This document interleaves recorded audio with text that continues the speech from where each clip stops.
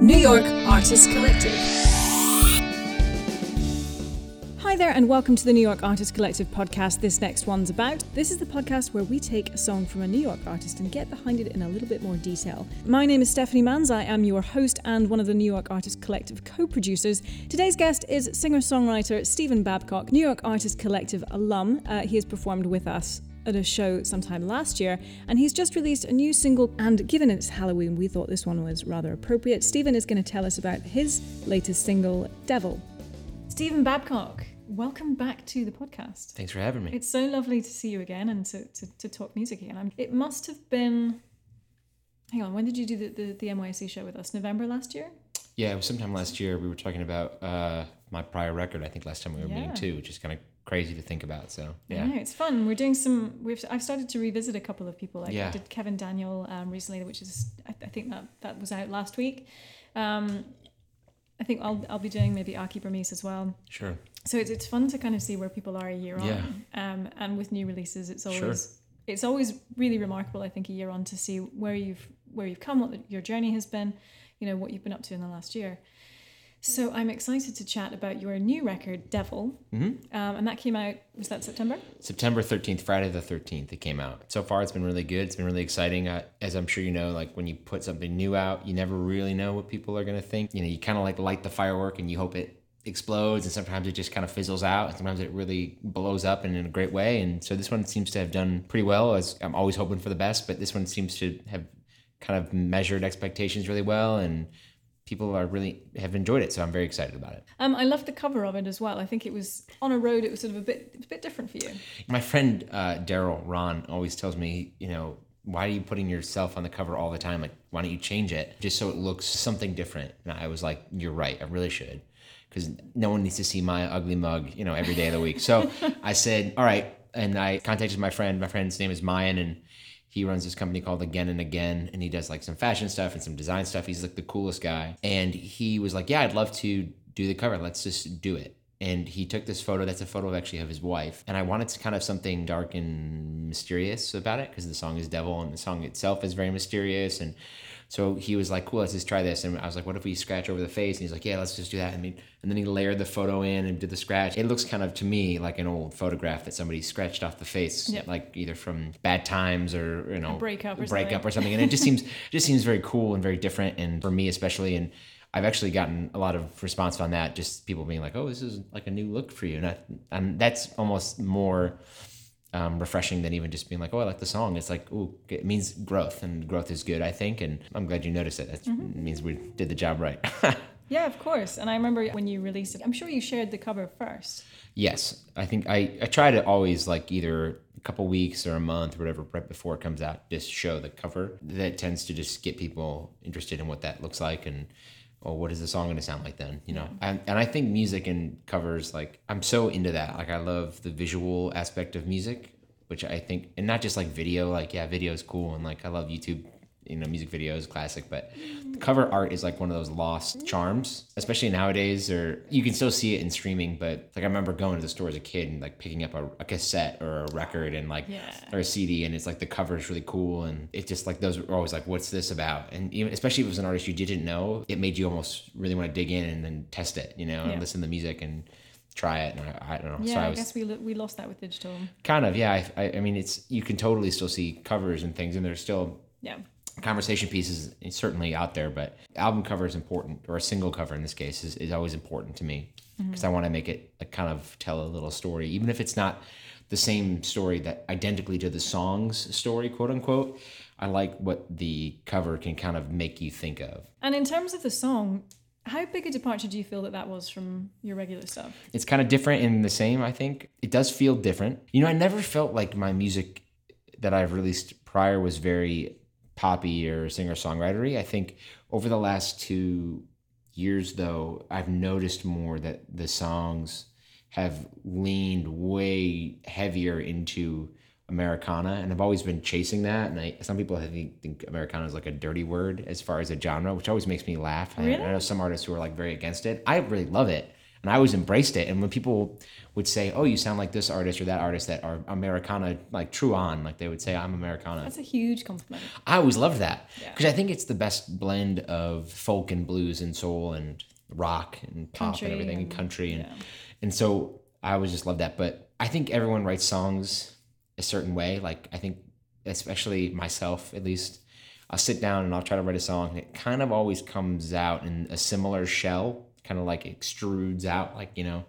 So I try to force myself a little bit to lean heavier into something I think is more Americana and less pop. I think sometimes my songwriting can tend to be a little like very singer-songwritery, and especially a few years ago. And now that I've gotten more acclimated to, or just tried to be a better songwriter and try to work on the craft, I've been able to kind of pull more notes of blues or country out, which has been exciting. And so this song in particular is very bluesy, very swampy, which is exactly kind of what I wanted to go for. I wanted it to feel Southern, which it's no secret my love for the Southeast by any means. But also I wanted it to feel genuine and interesting. And I kind of married like this New York night out thing with this like theme with this kind of swampy blues dark overtone that you see in like a Howlin' Wolf or like a Muddy Waters or a Stevie Ray Vaughan even kind of flavor. And it just kind of morphed into this thing. I had that riff for so long, and then it kind of became this bluesy tune. That is, so to answer your question, long-winded, I'm sorry. It is different. But I think that's really exciting and really cool. Of all the new songs that I'm putting out or have put out, it's one of my favorites for sure. I mean, I love it. It is almost pure blues in the way that you've, like the guitar follows the melody. Yeah. As you're singing it. And then you kind of like, there's a little bit of Rhodes piano on it. Yes, there's like Yeah, there's a little thing there. And then like the kind of really dirty guitar sound that you've got at the end. Yes. Or, sort of in the middle.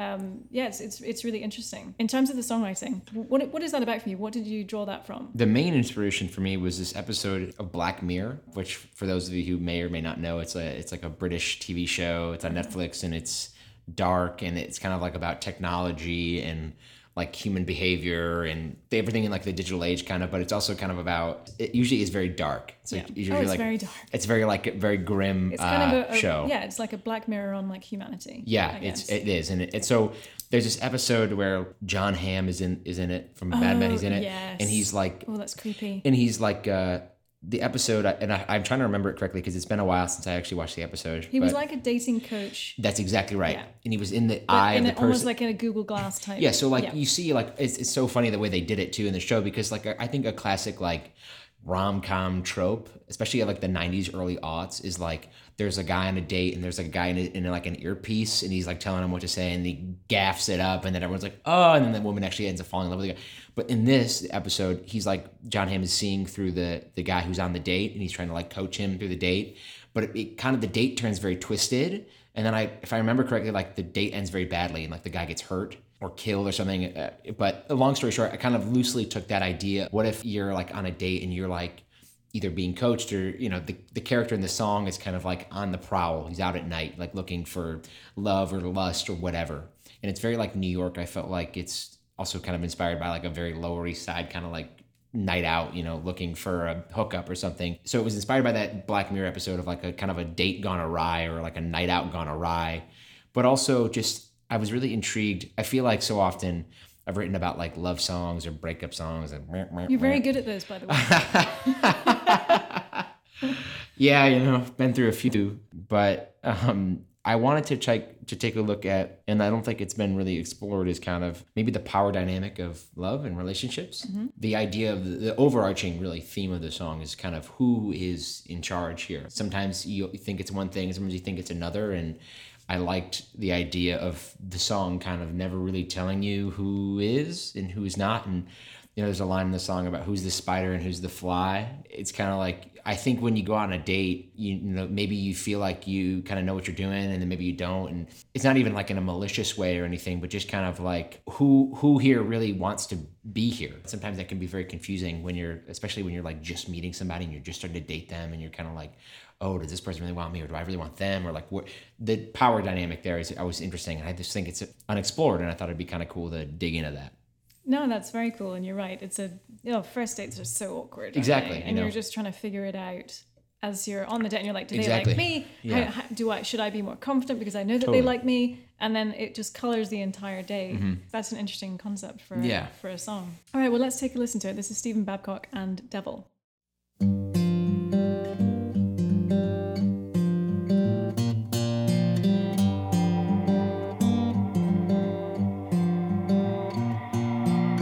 See you wandering like a banshee. How you howl, oh, I'd scream for you. You're so pretty, like magnolias. I just want to bury myself in you. Don't you see me coming for you? I adore you. What am I to do? Oh, I'll wait till it's just us here. Honey, you won't see what's coming soon. But if I do this deal with the devil, is he gonna take my soul? If I do this deal with the devil, is he gonna take my soul?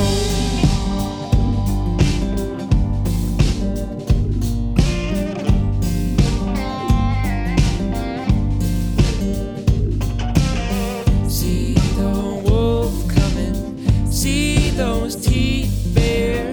You don't stand a sinner's chance in hell. I'm just thinking, what will happen? I imagine breaking all the rules. My intentions, harsh and sinful. Oh, they're burning a hole right through you. I'll be patient, but I'm hungry. Gonna feast upon your every move. But if I do this deal with the devil, is he gonna take my soul? If I do this deal with the devil, is he gonna take my soul?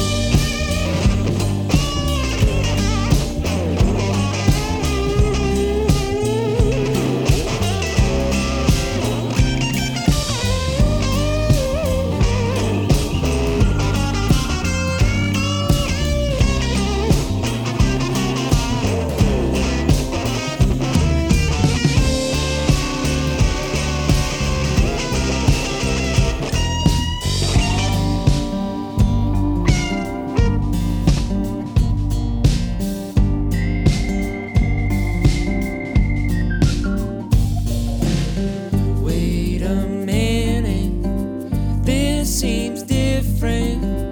Maybe you know what I plan to do. Who's the spider? Who's the fly here? Is this my web? Do you have one too? 'Cause I know you are the devil, and you can just take my soul. I know you are the devil. I know you are the devil. I know you are the devil. And you can just take my soul.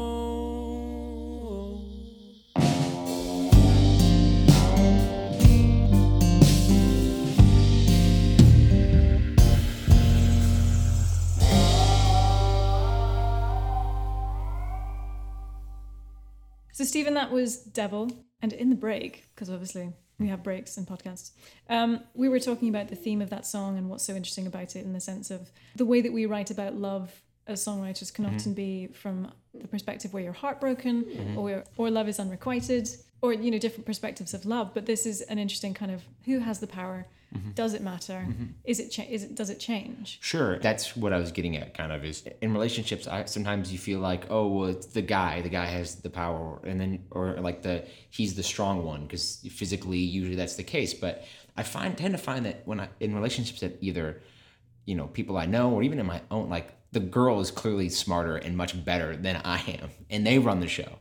And I think that's interesting, is that with songs that I know of about love or relationships tend to be, I'm heartbroken or I'm leaving so-and-so. Yes. They're either very proactive or I'm hurt.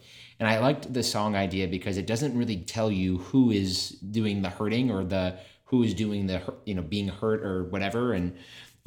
It's not even, this song isn't even a breakup song, so it's not even really about a hurting thing, but who loves who and why, and kind of playing with the dynamic of a relationship as far as, what is each character in the song looking for? What do they want? Well, I think that in itself shows tremendous growth for you as a songwriter. Sure.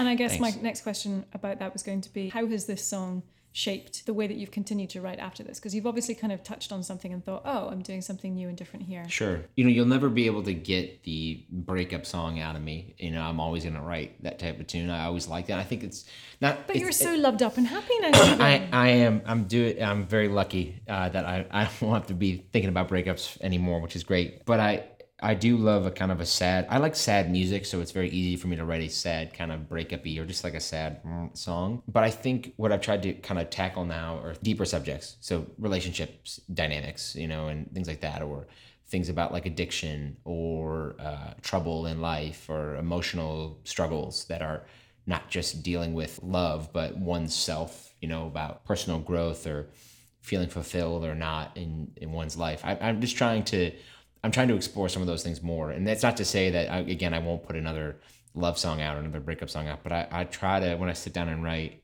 try to dig into some of those deeper themes, because those, like you said, they're more interesting now and they're more exciting. And I just feel like as a growing person, you're just, you're going to start to write about deeper topics because you just have experienced more. Mm-hmm. So you have a new release coming out November 8th, so next week, called Willow Tree. Yep. Has that gone in the same direction?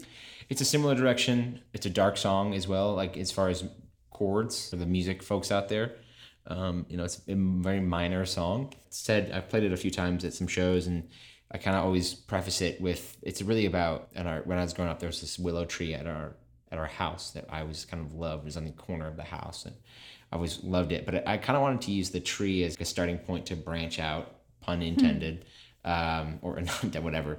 But basically, it's really about, if you dig into the song, it's kind of a Civil Wars-y type song about love and romance. Civil Wars, you mean the band? Civil Wars, the band, yeah, okay. Sorry. Not the actual war. But another moody type of love song. I kind of always say it's kind of about like my parents and kind of their relationship kind of always intertwined, kind of like the roots of a tree. And the chorus of the song is about, you're not supposed to love somebody, basically is what the chorus is saying, not being available or able, which is not my parents' case. They're happily married and have been for a very long time, and they're very sweet. The verses are very much, I think, about their relationship, which is interesting to look at love, not in a personal way, but in a kind of a third person view, which I don't think I've ever really done. But I just kind of love this song. The song is about this deep love, and as the song goes, it kind of talks about it spanning the years, of time, and how good love, strong love like that just lasts you your whole life. And it's something I've always admired, and I've been very lucky that, my parents have stayed together and have been wonderful parents, and I'm just very blessed that way. And I wanted to write kind of a song that kind of alluded to that. And it's not like a direct, like this is like my Jack and Diane, story of their life or anything, but it's just like kind of a loosely based, kind of song about their kind of romance, and then also this willow tree that my parents had at our house growing up. And what do your parents think of the song? I haven't told them yet. Oh, okay. But I think if I told them, they'd probably be like very confused, because I think they would probably take it very literally. And it's like, it's not so much that. My mother doesn't play any instruments, but she loves music. And my father is an amazing piano player, like the best I know. And he's so good. And I think he always loves to chat, he'll come home for the holidays or something, and he'll chat it up, and we'll chat music. And then I play the drums. And so we'll do like a little jazz duo or trio, play like for my mother, and she'll listen and stuff. I think they'll hear it and they'll like it, but I think they'll kind of be like, oh, it's about us? I'm like, yeah, kind of, like, not really. Yeah, I know what you mean. You know, I don't get it. Yeah, and Donovan Woods he's another songwriter I really love, and he's always talking about how, like, he'll put a song out and then people will say, oh, what's that about? And then he'll just make up like the craziest story. Sometimes I feel like when I do interviews, I feel like I should be like, oh yeah, that's about this time, like, met this girl and it was like we fell on a banana together and it was just like real weird and I slipped, and it's like just make up a wacky story, you know, and then but instead I always end up just being like, no, I'm just gonna tell you what it's about. I always kind of teeter on that. Just thinking about that as I was explaining it, and I was like, maybe I should have just been like, oh, is that time I threw that slushie over my head and it landed on somebody's face, you know, or something wacky. And then we started dating. And we fell in love, you know what I mean? Something real, like a Meg Ryan, you know, 90s movie. You know? I love Meg Ryan 90s movies. I do too. Yeah. It's hard not to love. I know. That, you know what? Of all the songwriters I speak to, there are a lot of rom-com fans, which makes sense because we're hopeless romantics. I think there is a correlation or some kind of, you know, link there. There has to be. For sure. So Stephen, what do you have coming up other than, so you've got Willow Tree coming out, you've got a couple of gigs. Just various amounts of So Far Sounds shows. I have some other shows, trying to line up a couple other things here in New York, and then I'll be in DC and Baltimore on November 15th for DC, November 16th for Baltimore. Those are both So Far Sounds shows. And if I forget to mention anything, it's all on my website, StephenBabcockmusic.com. It's Stephen with a PH. That's awesome. And Stephen, one final question for you. This is the new thing that I've added to the podcast. Okay. I mean, you probably remember the days of the iPod. Yes, I certainly do. If you still had an iPod now, what would be your top 3 most played tracks on said iPod? Wow. First would be, just because I listen to it before I do any show. Some people know, some people don't. It's kind of like a weird fun fact. But I listen to Kesha's Your Love Is My Drug before every single show, right before I go on the stage. That is so interesting. I just started doing it in college, and then I just never stopped. The song came out when I was like a freshman in college, and this is a fun track. And people would listen to it before we went out. And I was like, oh, this is kind of fun. And then it just became a thing where I would it was hooked on it. And then it just became like, I'm very superstitious also. And so I was like, oh, okay, now I have to do this before every show. Otherwise the show will be terrible and I have to do it. So that's certainly one of them. The second would be something by Dawes, maybe Bear Witness by Dawes. When I first heard Dawes, I went, that's what I want to sound like. I went, that's it. And I don't think I ever will. You can't ever really, I think, get exactly to where you think, that the artist you want to be like is. You kind of have to do your own thing. And then probably the final track would have to be, I think, In Your Atmosphere by John Mayer or something like that. Maybe 3x5 by John Mayer, something like that. Okay. Like something like very, either on Room for Squares or that Live in Nokia Theater record, In Your Atmosphere or something like that. It's just like, especially In Your Atmosphere, like what a track. I think when that song came out, like, and I've always been like an unabashed John Mayer fan. I don't really listen as much maybe anymore as I used to, but he's just such an inspiration to me as far as, and I think a lot of people, as far as why you kind of pick up a guitar, because he's very accessible, and you kind of like, oh, I remember being like a teenager and being like, wow, like this, I really get this. And I really didn't get it, but I felt like I did. And that was really like charming to me. Kesha's Your Love Is My Drug, Bear Witness by Dawes, and then In Your Atmosphere by John Mayer. Those 3 songs would probably be the one that would be on the iPod Shuffle, with like there was, you only had like what, like 100, kilobytes or whatever it was, or like one gig, and that was it, and you had to like cram everything in. Yeah. Oh, I miss those days. So Stephen Babcock, thank you so much for joining me. Absolutely, anytime. Always a pleasure. Absolutely. We will be in touch. Good luck with the Willow Tree. Thank you. Is it Willow Tree or Willow the Tree? Tree? There's no the this time. Good luck with Willow Tree. Thank you.